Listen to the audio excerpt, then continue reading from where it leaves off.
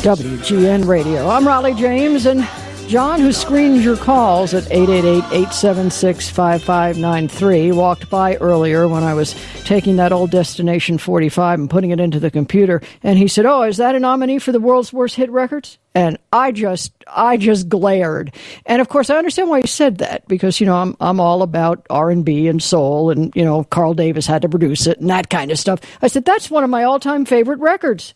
And he looked at me like I'd lost my mind. And I said, you don't understand. The Crying Shames are my favorite pop group. And then he was seriously not believing I meant it. I do. I think these are the greatest little pop records ever. And I'm proud to have played Could Be War in Love in the 60s on the radio incessantly. So there. So when we were talking about people to get for Monday, because we do trivia on Mondays, and usually in the first hour talk to someone from back in the day, radio or records-wise, I said, I want the Crying Shames. Well, WGN delivered and got me Tom Toad Duty, and welcome to WGN Radio, Tom. Raleigh, thank you so much. I'm glad that you like that record. I loved making it. You know, I can tell that. And, of course, it was a remake of The Searchers. It was a Tony Hatch song written under a pseudonym. I always laughed about that. I said, what, he couldn't admit he wrote it? And yeah, right. You know, but I listened to that, and I can hear that you guys loved it. So tell me about that session. You know what? I can tell you about what we had done. We had recorded a Beatles song, If I Needed Someone. We were going to release that as our first single. And about a day before it was going to be released, George Harrison put a hold on it. He didn't want it released in the United States unless they did it. So we were stuck without a song, and we had a release date, and we had Destination was ready to print some things. So what we did is we learned a song the night before we recorded it. And it was the 1963 version by The Searchers of Sugar and Spice. And we learned that in our manager's basement. And when we did it, the song was just a good song. But I did not like the melody. So what I did is I changed some of the things in the melody that The Searchers did. I put in some of their harmony parts as melody parts. And we recorded it that way. And it sounded much, much fresher when we did it that way. If you listen to The Searchers version and our version, it's like a night and day difference. And what happened is we went into WLS. Actually, we went to Sound Studios, which was in the WLS building down on Michigan Avenue. And what is the... I'm 75 years old, so I don't remember as much as I used to. The street that goes Wacker Drive, Lower Wacker Drive. And we went up to record it at 10 o'clock in the morning. And we played, I think the instrumental took us about 20 minutes to do. We did one take on that. This was a 3-track recorder that they had. It wasn't even stereo. And then they put a microphone out in the middle of the studio. And we all stood around it, and we sang in it and balanced ourselves by, listening to the playback monitors. And when we had it the way we wanted it, they say, okay, let's go ahead and record it. And we recorded it. And they said, we're going to do a mult, which means we're going to sing it again the same way. And we did. And because my vibrato is natural, it matched real easily. The mult sounded exactly like the original version that we had recorded 5 minutes earlier. And we were getting ready to leave. We packed up our equipment. We did Sugar and Spice and the B-side in probably an hour total, if you can believe that. We recorded both of those things in about an hour. And we were packing up and going downstairs, and we had everything in our truck, and we were leaving to go up on Michigan Avenue. We were going to go to Congress Street and head out west that way. And as we got on Michigan Avenue, we turned on WLS, which was, just the largest radio station in the world at that time. And Dex Card was on. And Dex Card is the guy who discovered us. He introduced us to our managers. And I can still remember to this day what he said. He said, "This is a group I've discovered. This is the first time this is the first time you're going to hear of them, and it's not the last. This is the Crying Shames singing their new hit, Sugar and Spice. We had just recorded this thing. We were on Michigan Avenue, and Dex put it on the radio. And, I mean, we almost crashed our car. It was just amazing. Oh yeah, that's a fairy tale story, to be sure. I laugh. It is, because of course I love it that people discovered you as if they were discovering you from a foreign nation or something. I mean, clearly, yeah, right. You guys had been singing a while before you got to destination. Well, you know what? Our group, before we recorded Sugar and Spice, we had been together as a group for about 8 months, and we were a bunch of young kids. Jerry Stone, who was the founder of the group, and I went to a junior college in LaGrange Junior College. And I can remember sitting in the lounge with Jerry one day, and he said, I'm going to put my group back together. Do you know anybody that can sing? And I said, yeah, Jerry, I can sing. And I had no idea. And I'm usually a shy person. I don't know why I said that, but I did. And Jerry said, okay, come on to a rehearsal on Sunday. I went there and rehearsed. I did 5 Beatles songs that I knew. And I got a call from Jerry as I got back to my house. He said, okay, you're in. And that was it. We started playing from there. We changed bass players because the original bass player wanted to go a different direction. He was more into soul music like, you are. And he was very good. And very honest, and he said, I just want to go a different direction. So there was another guy at our junior college, Dave Purple, who was a really great keyboard player, and he said, hey, I can play bass. And we had him come in for a rehearsal, and he did the same 5 Beatles songs that I did, and he nailed it. I mean, he was perfect, and he could sing, and that was the start of the group. Dave, I found out later, had never played the bass in his life. He just learned how to do it the day before we played.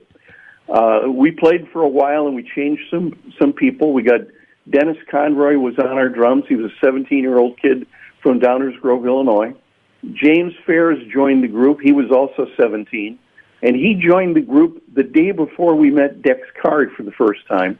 And our original guitar player got pneumonia and was not able to play. So Dennis said, hey, James can do this, and he can fill in easily. And I said, but we're not even going to have a rehearsal. He said, don't worry, James knows all of the Beatles songs. We went on and played, and we probably sounded better than we ever had. From that moment on, James was part of the group, and thank God. He wrote most of the songs. He was an incredible guitar player, probably the best guitar player of his time, and he was 17. When we did that, I was 20. I just turned 20. Jerry Stone, I think, was 21. Dave Purple was 21. James Fares and Denny Conroy had just turned 18. Wow. And then we did Sugar and Spice. Yeah. That's just a great story. As I say, it comes through it. Part of the fact that you guys really enjoyed doing that, you could tell it wasn't the 86th take at 3 a.m. and you wanted to go home. But yeah, you're exactly right. Yeah, what I found interesting about that, of course, I always thought it was your first record on Destination. But when you look at the chart history, the Columbia "I Want to Meet You" actually charted before Sugar and Spice. Now, how did that happen? Well, I think the history must be wrong because, to be honest with you, Sugar and Spice took off like a rocket ship, and it was, I think, top 40 in the country. But it would have gone much, much higher. But they couldn't keep up with the demand of the records. They couldn't press enough to get out to the record shops, and they sold our rights to Columbia. And they did it because Ron Riley, who was a big disc jockey back at that time, his brother was the head promo man for Columbia in Chicago. And we signed through him, and we were with them. And, they pushed Sugar and Spice, so it had a little boost at the end, too. But they said, okay, well, you need another record. And, we were not in the business at that time. We didn't realize it. You just had to keep putting things out. So we had a very heavy touring schedule. We were probably playing 200 to 250 nights a year, which is a lot of playing. Oh, yeah. And we were playing up in Green Bay, Wisconsin. And to get to Green Bay, you had to go through Milwaukee. There wasn't the freeway all the way up there like there is now. So it was a long trip. And we played up in Green Bay, Wisconsin with Del Shannon, who was a super, super, super guy.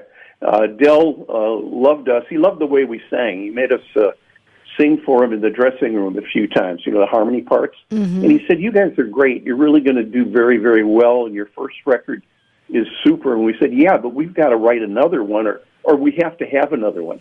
And he said, well, you know what? The way that I always did it is if I needed a record, I just wrote it. And James Farris went, oh, okay, well, we'll write it. I'm serious. It was just like that. So on the way back from Green Bay, Wisconsin, we were in our van, and James Farris was sitting in the back with Jerry Stone, and James was writing a song, and he got up to the lead part of it, and he said, this is only going to be about a minute and a half long. And Jerry said, well, why don't we extend the lead by doing this, this, and this? And they did, and it sounded really cool. And James said, Toad, come on to the back. I'm going to teach you this song. So I Want to Meet You was the song, and it was about a Playboy bunny at that time, that we saw in Playboy magazine. And we were going to record it the next day. We knew that, but we didn't have a beginning. We thought, well, what are we going to do for the beginning? And, we went through it, and we were practicing the vocals in a truck. And when I first saw you in a magazine, I said, why don't we just start it with vocals? And that's what we did. So I Want to Meet You was written in the truck. We went back to Chicago and recorded it in the morning on no sleep after a job in Green Bay, Wisconsin. And it was colder than heck. And it was a hit record. Absolutely it was. And there again, that's part of the infectiousness of your stuff, that you can just hear it. Actually, it's the flip side of that that's one of my all-time favorite records. So maybe we'll get to that too as we continue to talk with Tom Toad Duty of the Crying Shames. If you got any memories, because if you are a Chicagoan, you probably went to more than one appearance, dance, etc., give us a call, 888-876-5593, 8888 Raleigh on WGN Radio. Didn't it seem right to walk along the sand last night and to gaze out at the night through your window? Just the way things are can be reflected in a star, and you don't stop to think it could be that we're in love. Could be we're in love. To walk along the sand, you don't have to understand what the world is really like outside your window.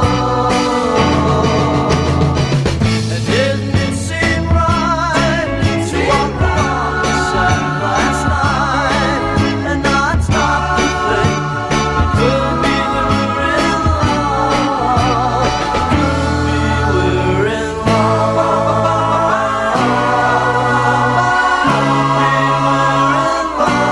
love.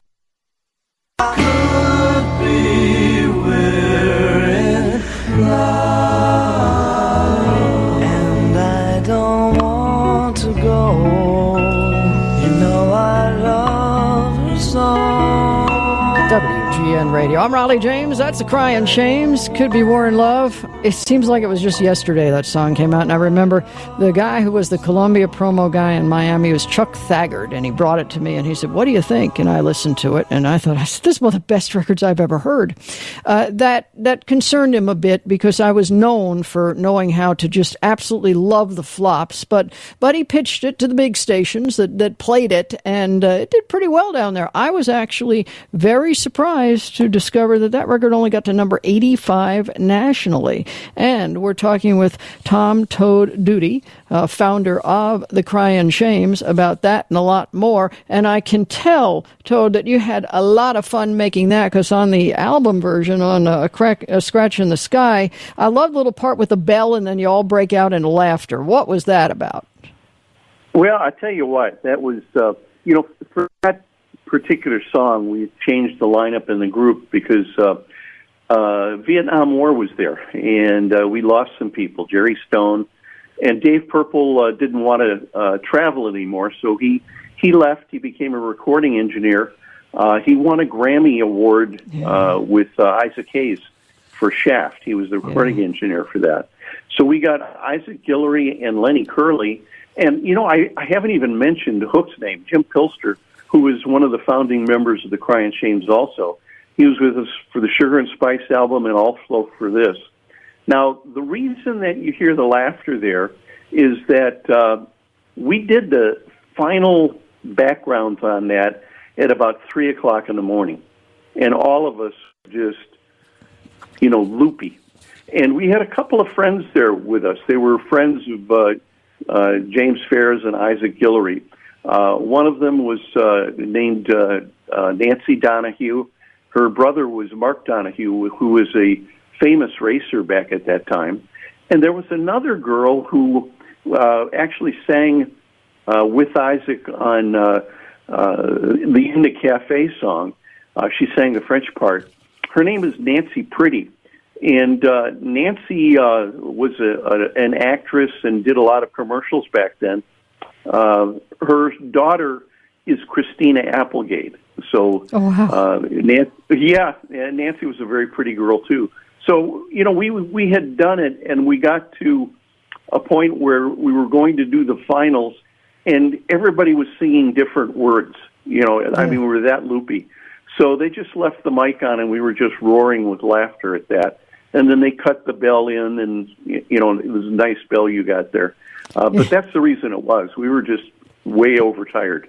Well, it was just great because, of course, there was that moment of silence that became so big in records. Then you hear the bell, and the nice bell you got there, and everybody just loses it. And I just adored that part. And I was sure that this record was going to be a hit. Which, as I say, I'm sorry, maybe I killed it for you because usually when I like them that much, they go absolutely nowhere. But were there any markets other than Chicago and Miami that actually played the heck out of it? Yeah, as a matter of fact, the thing that was so funny about that, you said it made it 85. It'd been 85 for 52 weeks for one full year. Yeah, it did real well in the Midwest. Obviously, we sold like 200,000 copies in Chicago, Milwaukee, and in St. Louis. And as it was coming off of the charts here, it was number one for 5 weeks that summer on, the Midwestern chart. Yeah. As it was coming off of that chart, it was, going like crazy in Miami. Right. And as it came down off of Miami, it was going like crazy in Dallas and Houston, Texas. And as it ended up in Dallas and Houston, Texas, New York got on it. And it did real, real well in New York in the late fall. And this was a summer song. So, it was just crazy. It would go one place and another. Columbia did not do a great job of promoting that.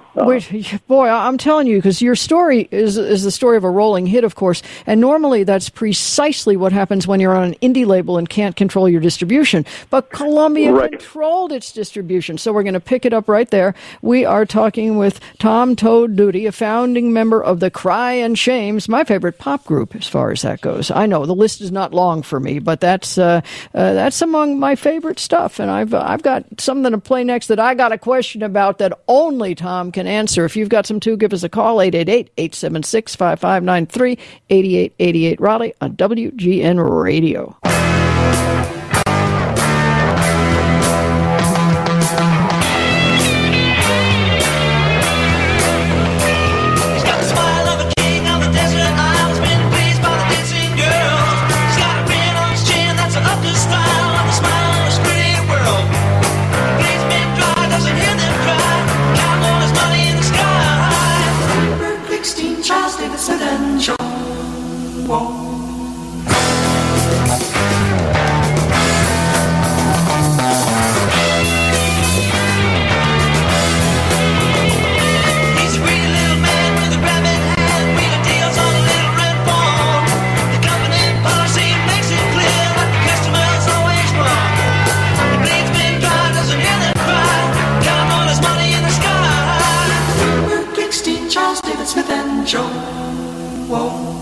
WGN Radio. I'm Raleigh James, Greenberg, Glickstein, Charles David Smith, and Jones. Yeah, the customer's always wrong. We're talking to Tom Toe Duty of the Crying Shames that did that song on their third album.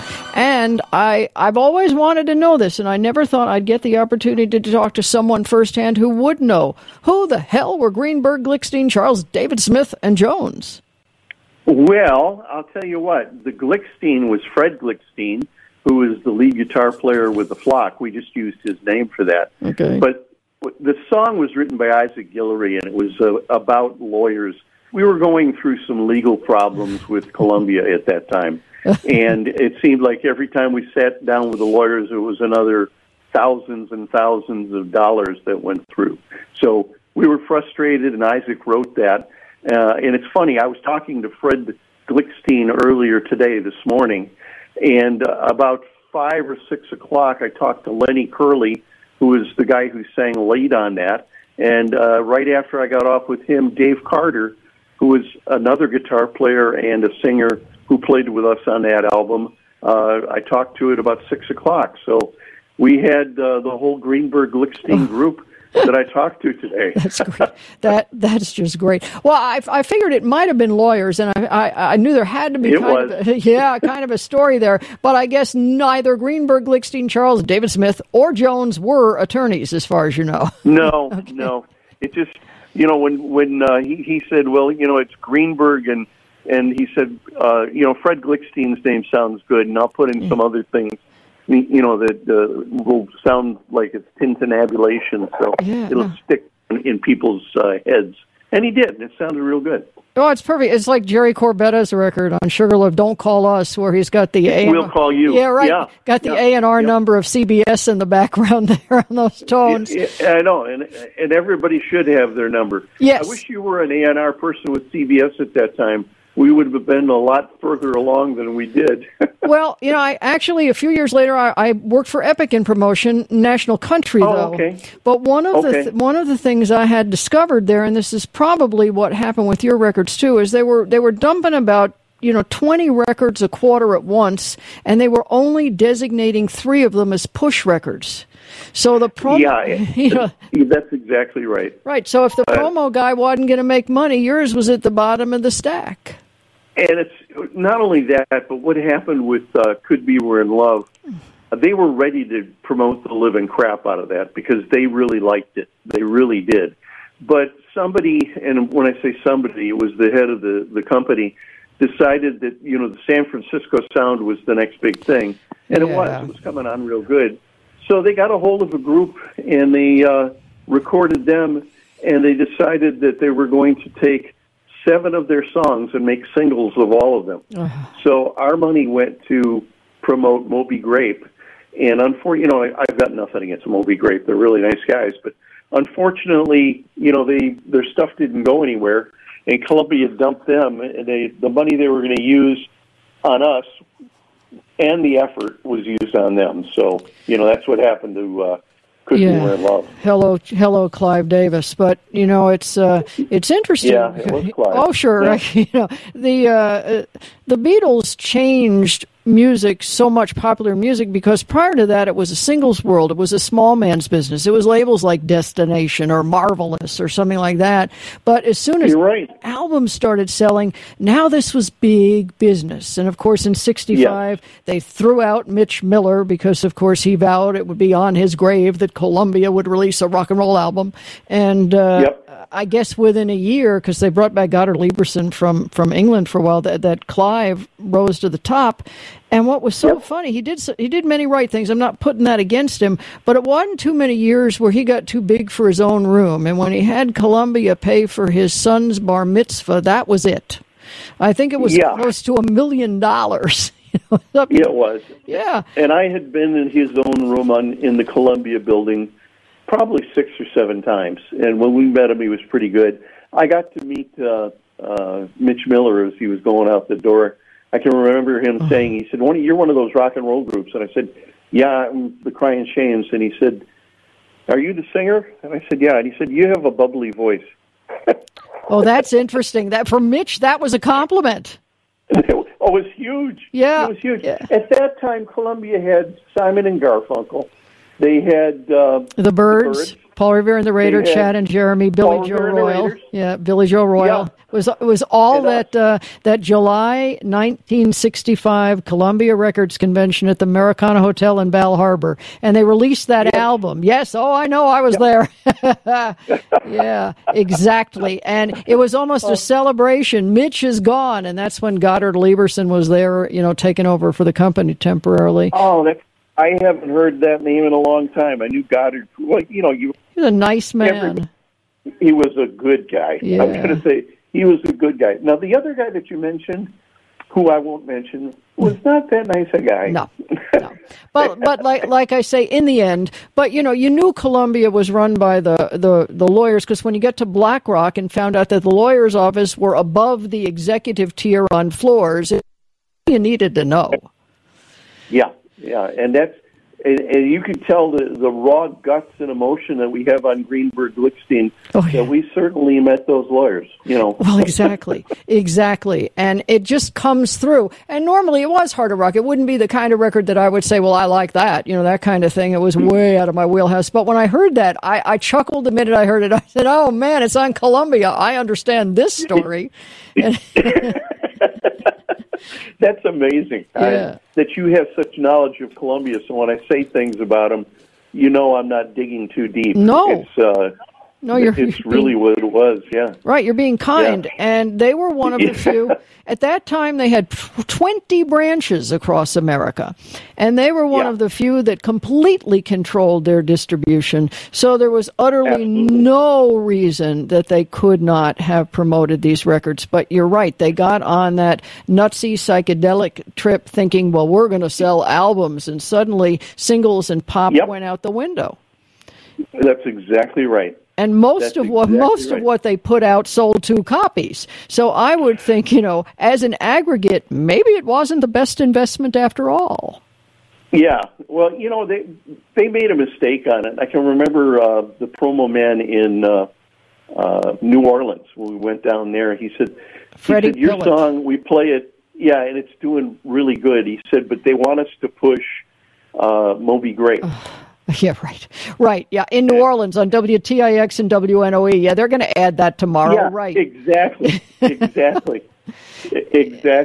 But and again, as I'm saying this, I have nothing against Moby Grape. They're really good musicians. They were fine guys. Every time we had anything to do with them, they were great. It was just, they were caught on the other end of this insanity. They were the chosen child.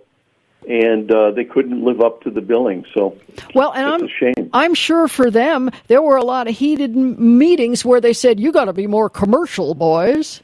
Oh yeah, we put out 7 singles and none of them hit. You guys have got to write a hit. Yeah, exactly. Yeah, so I'm sure it wasn't any easier for them. Well, someone wants to say hello to you, and that is Mark in McChesney Park, which is Rockford area. Welcome to WGN Radio, Mark. Yes, sir. Hey, Mark, how are you doing? Good. How are you doing? I'm doing great. I was originally from Pennsylvania, and years ago, about 1966, 67, I worked in a resort area called Cambridge Springs. And I worked for the Cambridge Springs Hotel. And there was a fellow there that worked with me. His name was Roger Held. And he was a phenomenal keyboardist as far as piano, organ, and drums. And I graduated from high school about 1969. And after that, I heard that he had gone to Chicago and auditioned for the Crying Shames as a drummer. Is that true? You know what? I don't remember his name, but this doesn't mean he didn't audition. We had changes of personnel because that the Vietnam War was going on then. So, we had some people that would be with us for a year, and all of a sudden they were drafted. So when we rehearsed or when we auditioned people, like for drums, we would probably audition 25 to 30 drummers. And, the only ones that I really remember were the 2 or 3 finalists and obviously the ones that played with us. But, that's the way it was. When we had auditions, there would be a lot of people. If he was a real good player, he probably did audition with us. We had some. One of the things about our group, I don't know if you ever saw us, but we were an incredible live act. I mean, we really, really rocked the place when we played. Yeah. All right, Mark. We had great musicians. Yeah. I never really saw the Crying Shames in concert. I always thought the Crying Shames were more of a rock band for some reason. Well, yeah. Synthesis. We played with the Who. Matter of fact, the Who opened for us a couple times, and they said, "Man, you guys rock really hard." So, yeah, I guess we were a rock band. Yeah. All right, Mark. Thank you for calling. Okay, thank you very much. All right, yeah, and Synthesis is certainly harder than the other two albums. I'm talking with Tom Toad and Nudie from the Crying Shames, and if you want to join us, by all means, 888-876-5593, 8888 Raleigh on WGN Radio.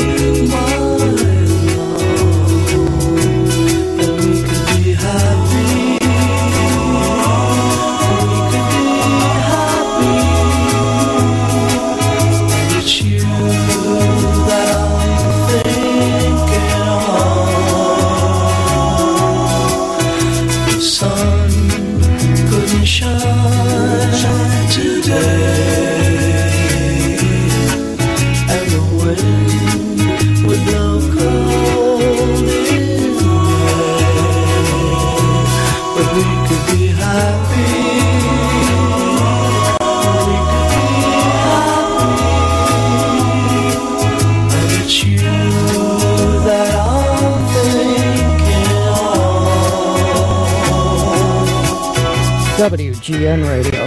I'm Raleigh James. I'm talking with Tom Toad Duty of the Crying Shames, and that, of course, is the Crying Shames. It's the flip side of their first Columbia release, I Want to Meet You, with We Could Be Happy.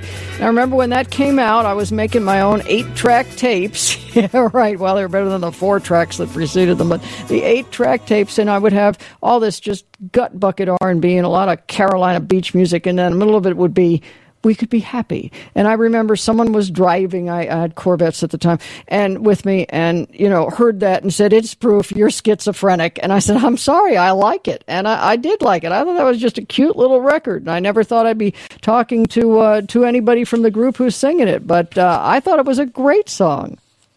Well, thank you. There's a story behind that one, too. Would you like me to tell you? Absolutely. Good.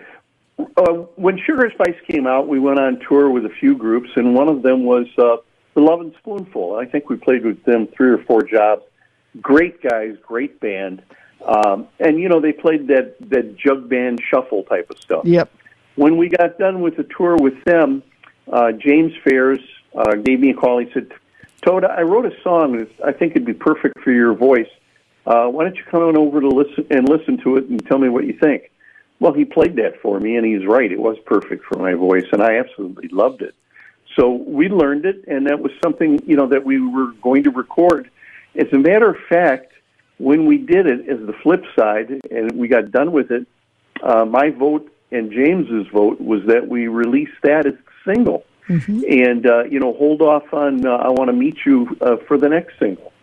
And, that we pretty much had it decided that was going to happen. But our managers brought both sides to Clark Weber at WLS, and he said, "No, I Want to Meet You is the hit. That's the one I'll play." So, which was fine. I Want to Meet You is a great song, but I really liked We Could Be Happy better. I think it's well, they're both really good songs. I love We Could Be Happy. So anyway, that was the story. That was my favorite of the two as well, and I just thought it was a great little record. And as you're saying this, and all the people you toured with, and some of them that became almost household names for a while there. What happened to the Crying Shames? I mean, other than the Columbia debacle, and boy, I understand that, but it seems like you didn't continue with the band after that. What went on? Well, Yeah, you know what? The truth is, well, I tell everybody, I say, well, we were a 60s band, and 1970 came, and we had to break up. Yeah. But the truth of the matter is that when we released A Scratch in the Sky, we really thought that was going to propel us to very, very large stardom. We really did. Me too. We were very proud of that, and we thought, man, we're going to be a big thing with this. Everybody that we played with, back then said, man, the stuff on that album is killer, and it should do really well.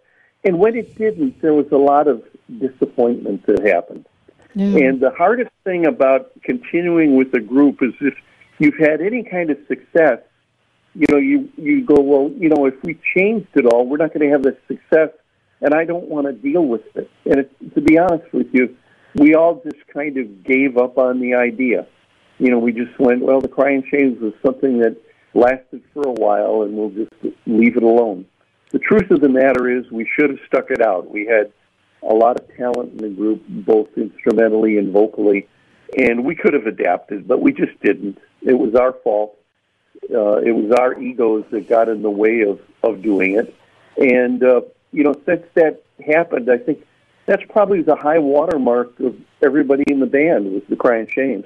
I know I got out of music totally and was in real estate, and I owned my own loan company for years.